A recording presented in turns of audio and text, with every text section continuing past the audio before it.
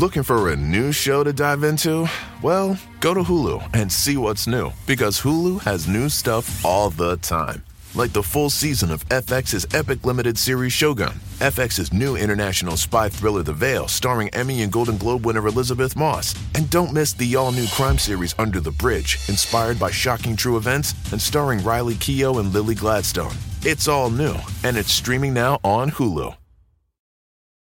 They say plants like music. Yeah, no, like really, they respond to the vibrations of it, which means that this playlist you're listening to, the plants are too. You know what else plants like? Organic soil from Miracle-Gro. It's made with all the best stuff like wood fiber and compost. Plus, it's OMRI certified organic, which officially means it's made with superior ingredients. And when you give your plants the stuff that makes them happy, they won't judge you on your iffy playlist. Hear that, plants? So go ahead and give them Miracle-Gro. A listener's note. This series includes descriptions of violence, sexual assault, and grooming. It is not recommended for young audiences. Dramatic reenactments are based on public police records, official transcripts, and individuals with direct knowledge of the events as they occurred. The People v. Robichaux and Riley is an ongoing case.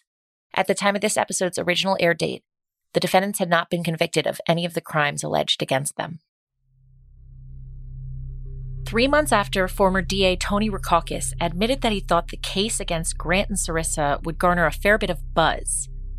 Did you see this case of 1,000 victims, good-looking doctor, good-looking girlfriend, as being a potential publicity vehicle for you? I certainly expected it to get a lot of publicity, yes. His successor, Todd Spitzer, wrote a 6-page letter to California's Attorney General Xavier Becerra. The impassioned letter begins, "This is a very difficult letter for me to write. As you know, I inherited an office plagued by scandal and ethical challenges."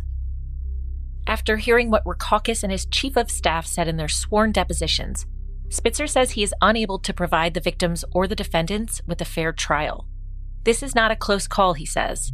It is a blatant abuse of power and misuse of government resources for personal gain by the former administration. He continues, "There is no doubt that the Orange County District Attorney's Office cannot legally and ethically prosecute this case." He also expresses disgust with how the victims have been treated, saying they were shamelessly exploited for a publicity stunt. Less than a week later, he gets his response from the AG. Hard no.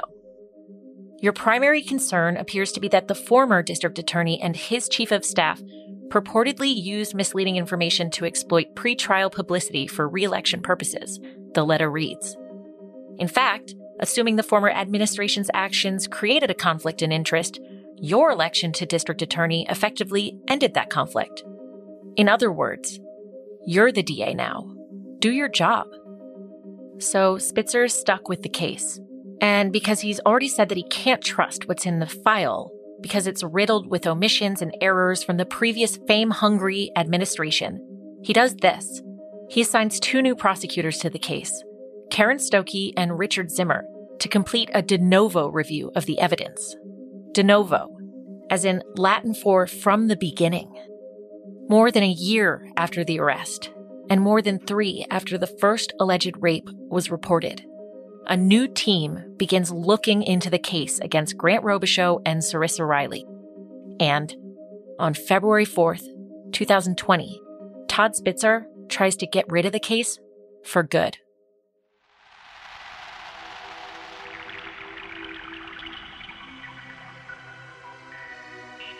From Justine Harmon and AudioChuck, this is O.C. Swingers, Chapter 6, Burden of Proof. She slept for years on a bench in a park. She made some passes at men in the dark. They began running alone through the night. When she began loving, they put up no fight.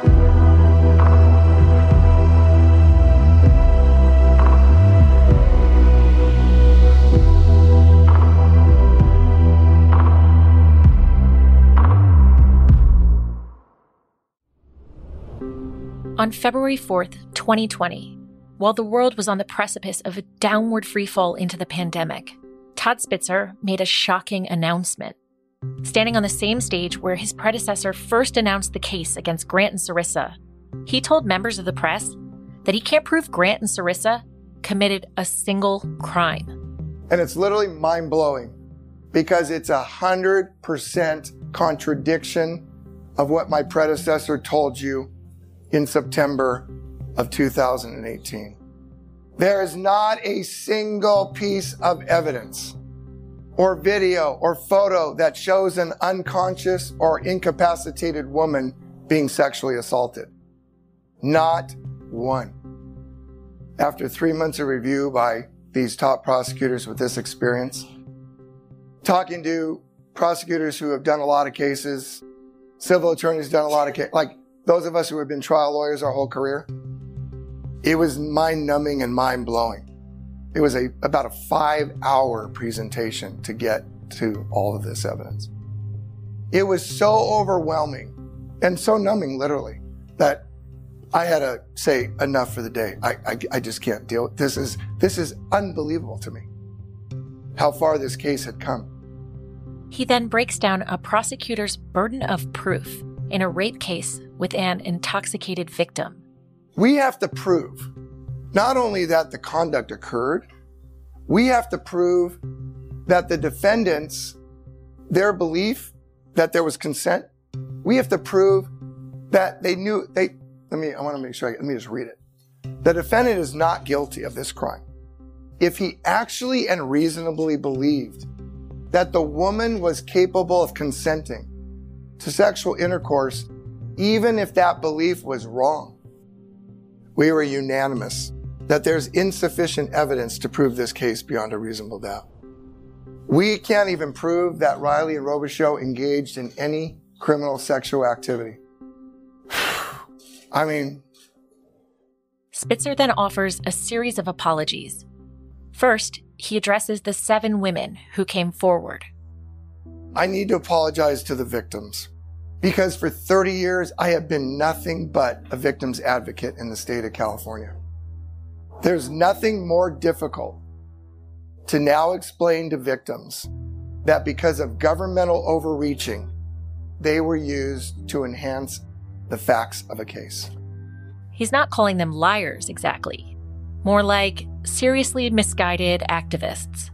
It was the misstatement of 1,000 victims that brought 100 phone calls into this office and resulted in the charges of 5 more people.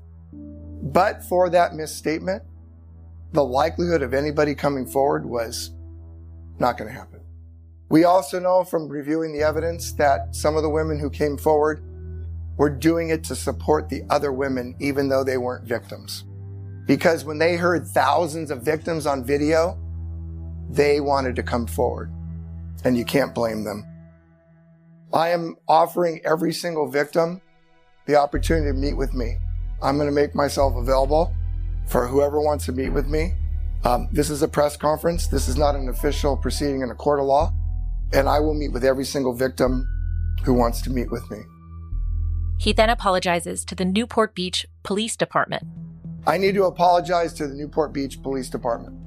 Their agency was degraded and chastised by this agency for not doing their job. They were blamed for dropping the ball on not bringing those 2 cases forward. And I apologize to the chief and the men and women of his agency. And finally, Todd Spitzer issues Grant and Sarissa an emotional mea culpa. I need to apologize to the defendants. What happened to their lives and how this case materialized is nothing short of a travesty. Based on the evidence and the manner in which this case unfolded, this office could not ensure a fair trial for the defendants or meet its burden of proof. A stunning turn of events in a high-profile case. Prosecutors are dropping charges against a Newport Beach surgeon and his girlfriend accused of drugging and raping women. Todd Spitzer announced that he is dropping all of the charges against this pair due to a lack of sufficient evidence.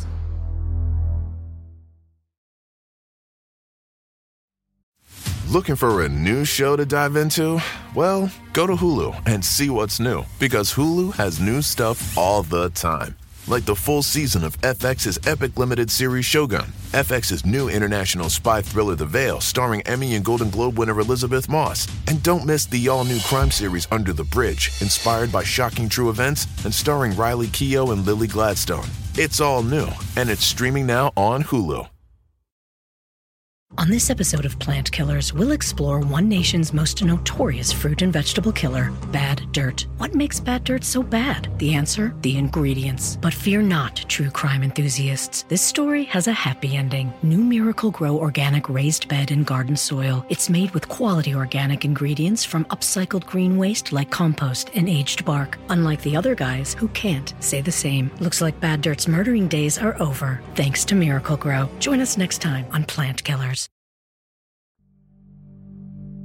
After Todd Spitzer publicly apologized to Grant and Sarissa, anyone who had been following the case had the same thought. It's over. Grant and Sarissa were so optimistic, in fact, that they sat down for an exclusive interview with Good Morning America.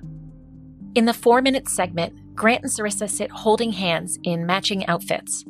Grant in a burgundy plaid shirt and Sarissa in a burgundy blazer over a white blouse.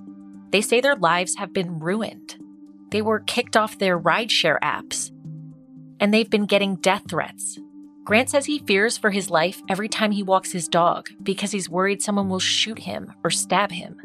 Thank God, they say, it's all over. I feel like I finally woke up from a bad nightmare and feel like I can breathe again. This morning, Newport Beach Dr. Grant Robichaux and his girlfriend Sarissa Riley are speaking out for the first time.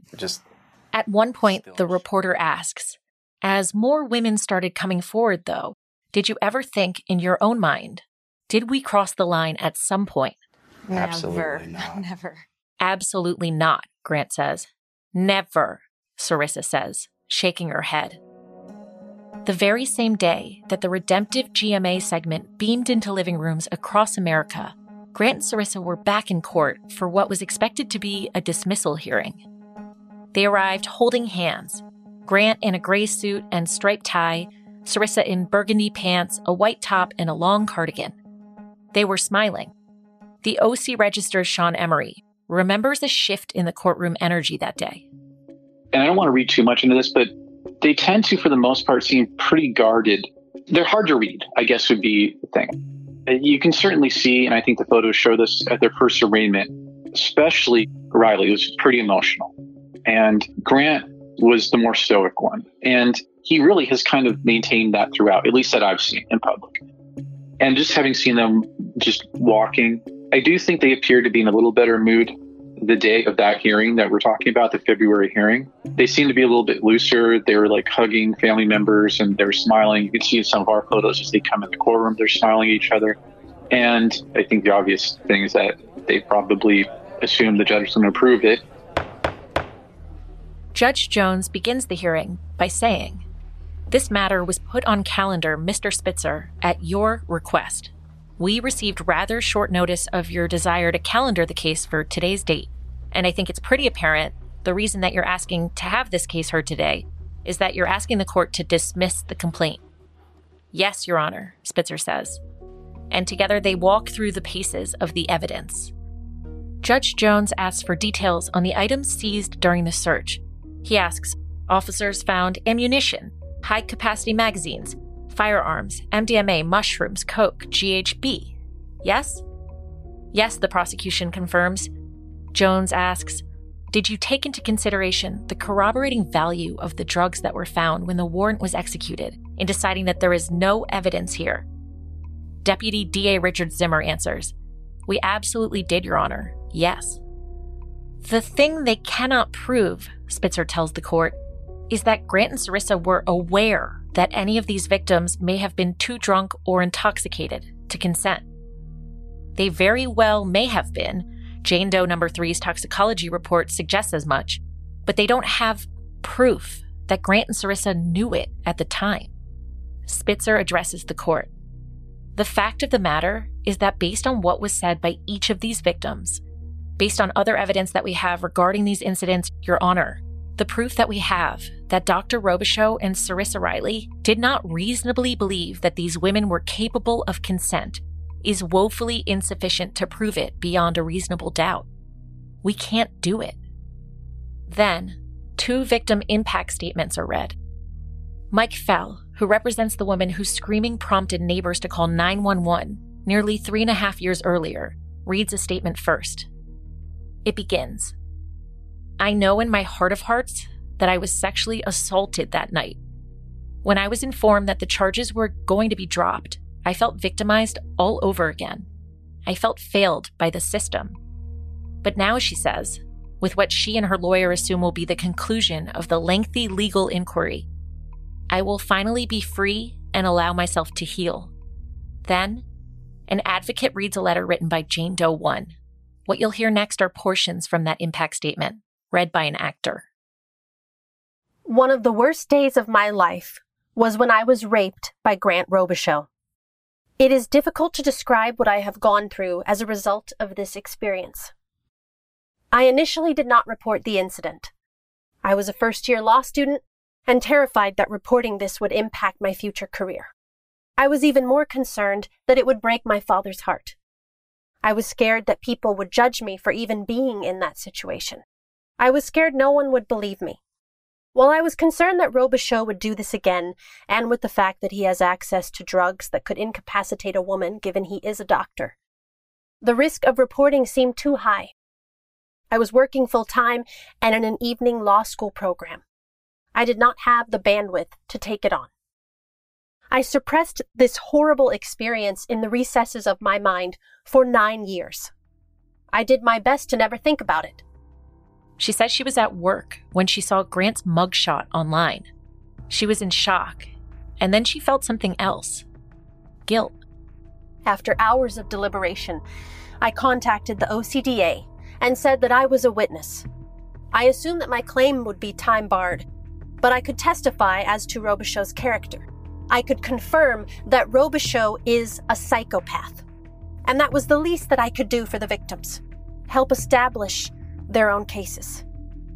I was interviewed by Jennifer Kearns, a kind, supportive, and thorough DA investigator. When I gave her my statement, with the exception of my closest friend, it was the first time that I had told anyone the details of what happened that evening. I struggled using the word rape because it made me sick. I gave Jennifer Kearns my emails and online communications that established I socialized with Robichaux and that it abruptly ended after that incident. She listened to me. She was professional, and it was obvious that she cared. After I provided the statement, I did not hear from the OCDA's office for a week or two. When they did call me, they asked if they could bring charges on my behalf. I had not even considered charges being brought on my behalf because, again, I thought my claims would be time-barred. I agreed that they could. I cried afterwards because I felt heard and believed. I also, for the first time, processed that I had been raped, and the events of that evening that I had successfully buried for so long were constantly replaying in my head. I felt dead inside. I frequently found myself with tears streaming down my face in the middle of the day as I was working.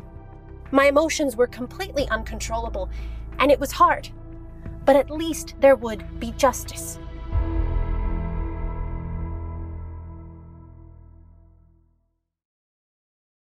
Looking for a new show to dive into? Well, go to Hulu and see what's new, because Hulu has new stuff all the time. Like the full season of FX's epic limited series Shogun, FX's new international spy thriller The Veil, starring Emmy and Golden Globe winner Elizabeth Moss. And don't miss the all-new crime series Under the Bridge, inspired by shocking true events and starring Riley Keough and Lily Gladstone. It's all new, and it's streaming now on Hulu. On this episode of Plant Killers, we'll explore one nation's most notorious fruit and vegetable killer, bad dirt. What makes bad dirt so bad? The answer? The ingredients. But fear not, true crime enthusiasts. This story has a happy ending. New Miracle-Gro organic raised bed and garden soil. It's made with quality organic ingredients from upcycled green waste like compost and aged bark. Unlike the other guys who can't say the same. Looks like bad dirt's murdering days are over, thanks to Miracle-Gro. Join us next time on Plant Killers.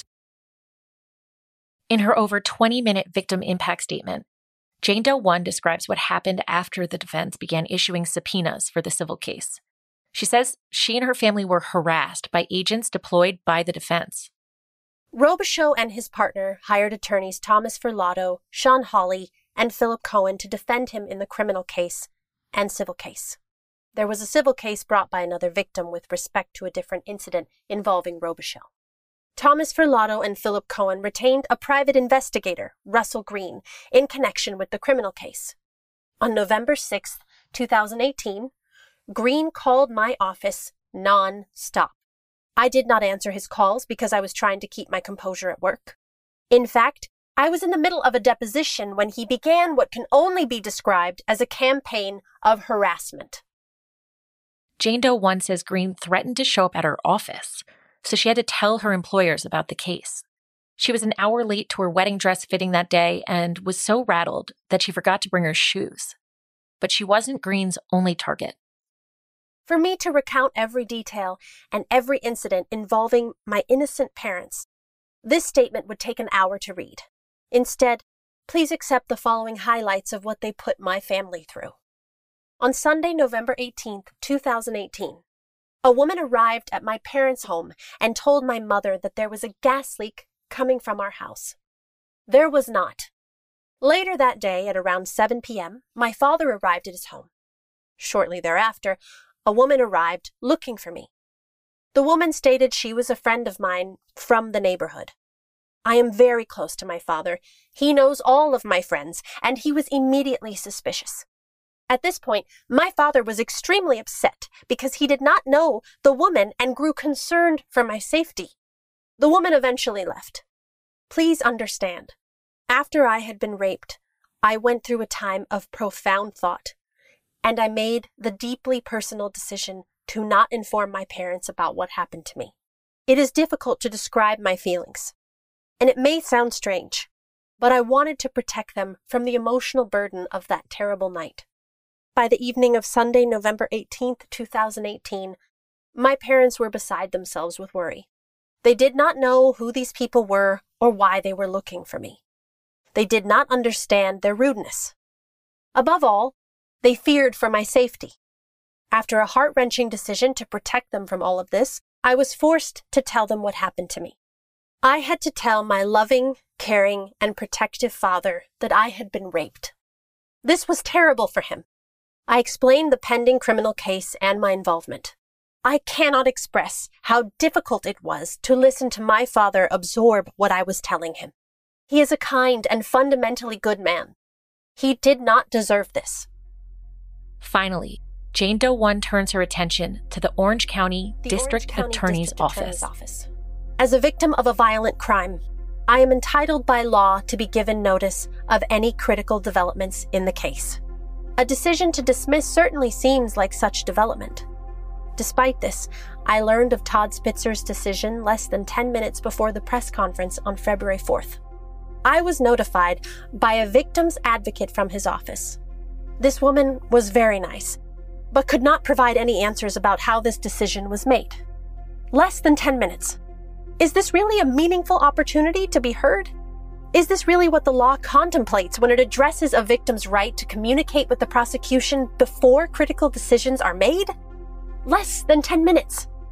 During the call, I was also informed by the advocate that I could speak to Mr. Spitzer after he was done with his press conference. This was the first time that I was given the opportunity to speak with Mr. Spitzer. How can any lawyer, much less a prosecutor invested with the public trust, make such a critical determination about the credibility of a witness without even meeting them? Mr. Spitzer never met me. Mr. Spitzer never spoke to me.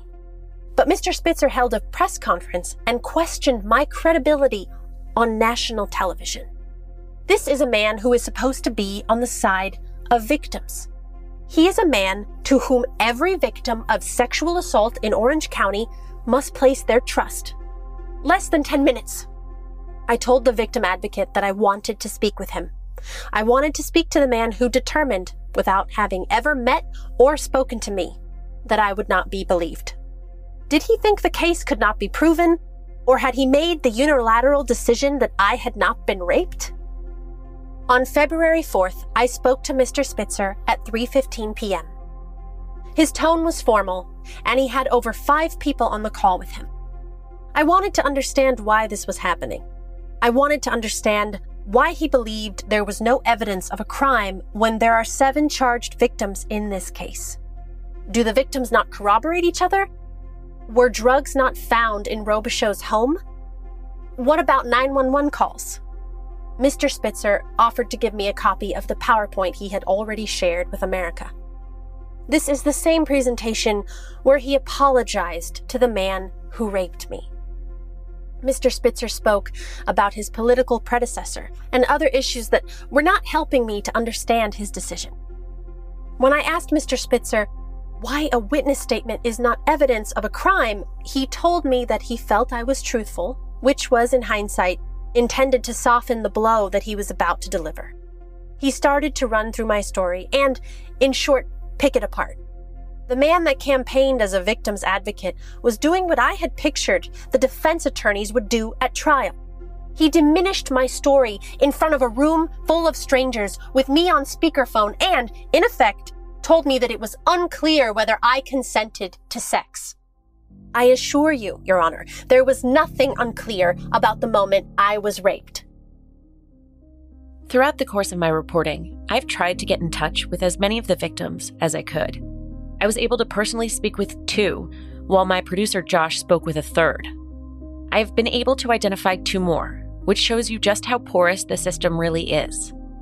In April, after the first few episodes of OC Swingers aired, I decided to send Jane Doe 1 a draft of this episode, in case she might prefer to read her own words. She told me, "I binged your podcast. Admittedly got a little teary-eyed listening to my own victim impact statement. I was on such a mission when I wrote it and had such little time to put it together that I didn't process it." She said that while she still doesn't want her voice on this series, she thought I should include a portion of her statement I'd originally left out. This part. Your Honor, today I not only wanted to detail what has happened to me since reporting this crime, but I also wanted the opportunity to respectfully request that the court take some time and consider not dismissing this case. There is no reason this weighty decision needs to be made today. At least, with the court, I will know that someone listened to me and considered what I had to say before making such a profound decision. While I understand the difficult position of the court, I have looked into this issue and know there is California precedent for denying a prosecutor's motion to dismiss. More specifically, she said, this part of the statement was the most important. I have looked into this issue and know there is California precedent for denying a prosecutor's motion to dismiss. Boom. In 1997, the People versus Angelo Buono, the famous Hillside Strangler case, when the prosecution's motion to dismiss for insufficient evidence was denied by the judge. This is the first time anyone in that courtroom had put this simple fact before the judge. This is a rape victim whose constitutional right is to be heard at every step of the case, using over 3,000 words of personal and painful testimony to deliver a simple message. You don't have to do this, Judge. You know it, and I know it. She told me, my goal was to give the court a reason to deny the motion, just in case he was inclined. No one else had put forth that argument, and a judge, generally, needs someone to make the argument to give him grounds. So Jane Doe number 1 was that someone. Remember when she said she was working full-time and in an evening law school program when she was raped by Grant Robichaud? Well, that was back in 2009. Jane Doe 1 is a lawyer now. And she's just not letting this thing go. I know what happened to me, and I firmly believe there is powerful evidence of a crime here. There are 7 victims, with their fingers pointing at Robichaud. Mr. Spitzer also cited lack of video evidence as a justification for dismissal. I am curious how many sexual assault crimes are actually committed on video. When did video become an element for a crime virtually always committed in the dark? How many sexual assault cases are successfully prosecuted by his office with a single charge and no corroborating victims?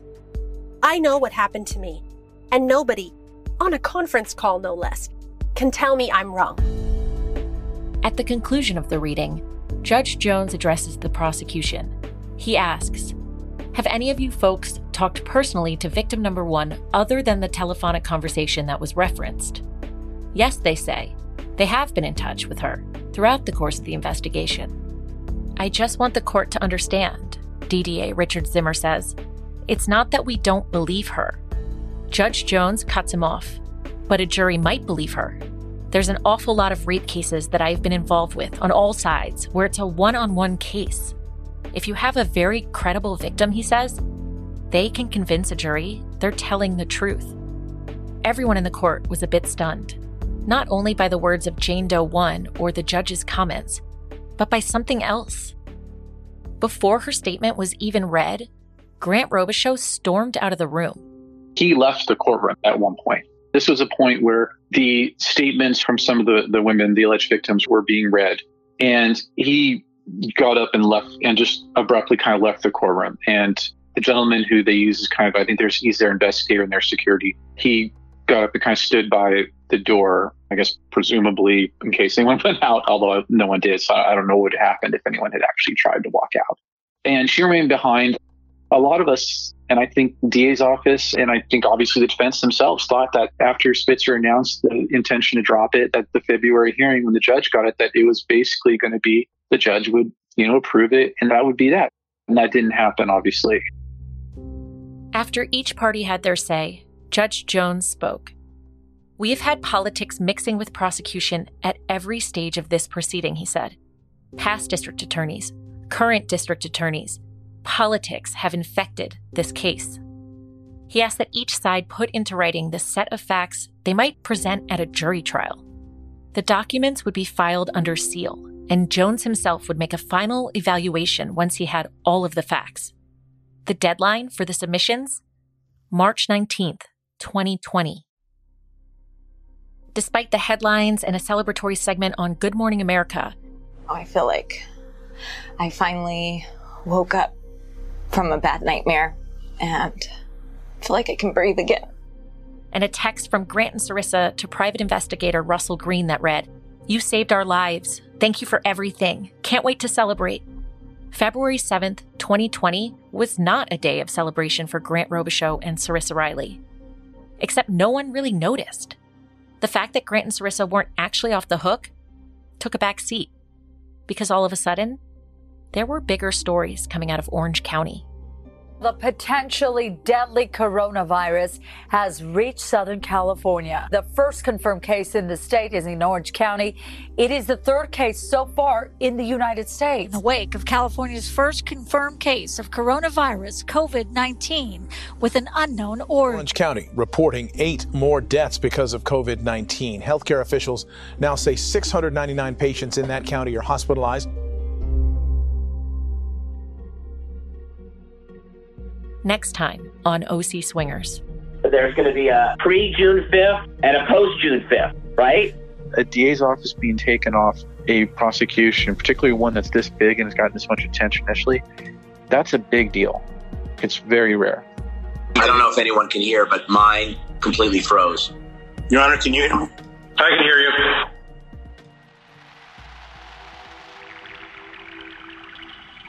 OC Swingers is an AudioChuck original, executive produced by Ashley Flowers, and created, written, and reported by me, Justine Harmon. It was produced by Josh McLaughlin, editing and sound design by David Flowers, with additional research and fact-checking by Barbara Keene. Special thanks to Michael Carey, Ann Dybel, and Anna Hendrick of Quest Investigates, and Oren Rosenbaum at UTA. The actor in this episode was Rebecca Robles.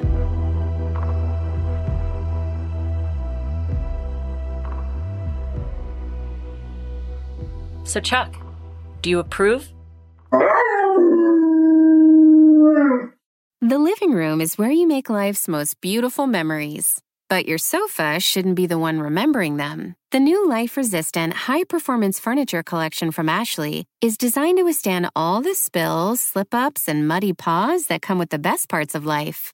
Ashley high-performance sofas and recliners are soft, on-trend, and easy to clean. Shop the high-performance furniture in-store or online at ashley.com. Ashley, for the love of home.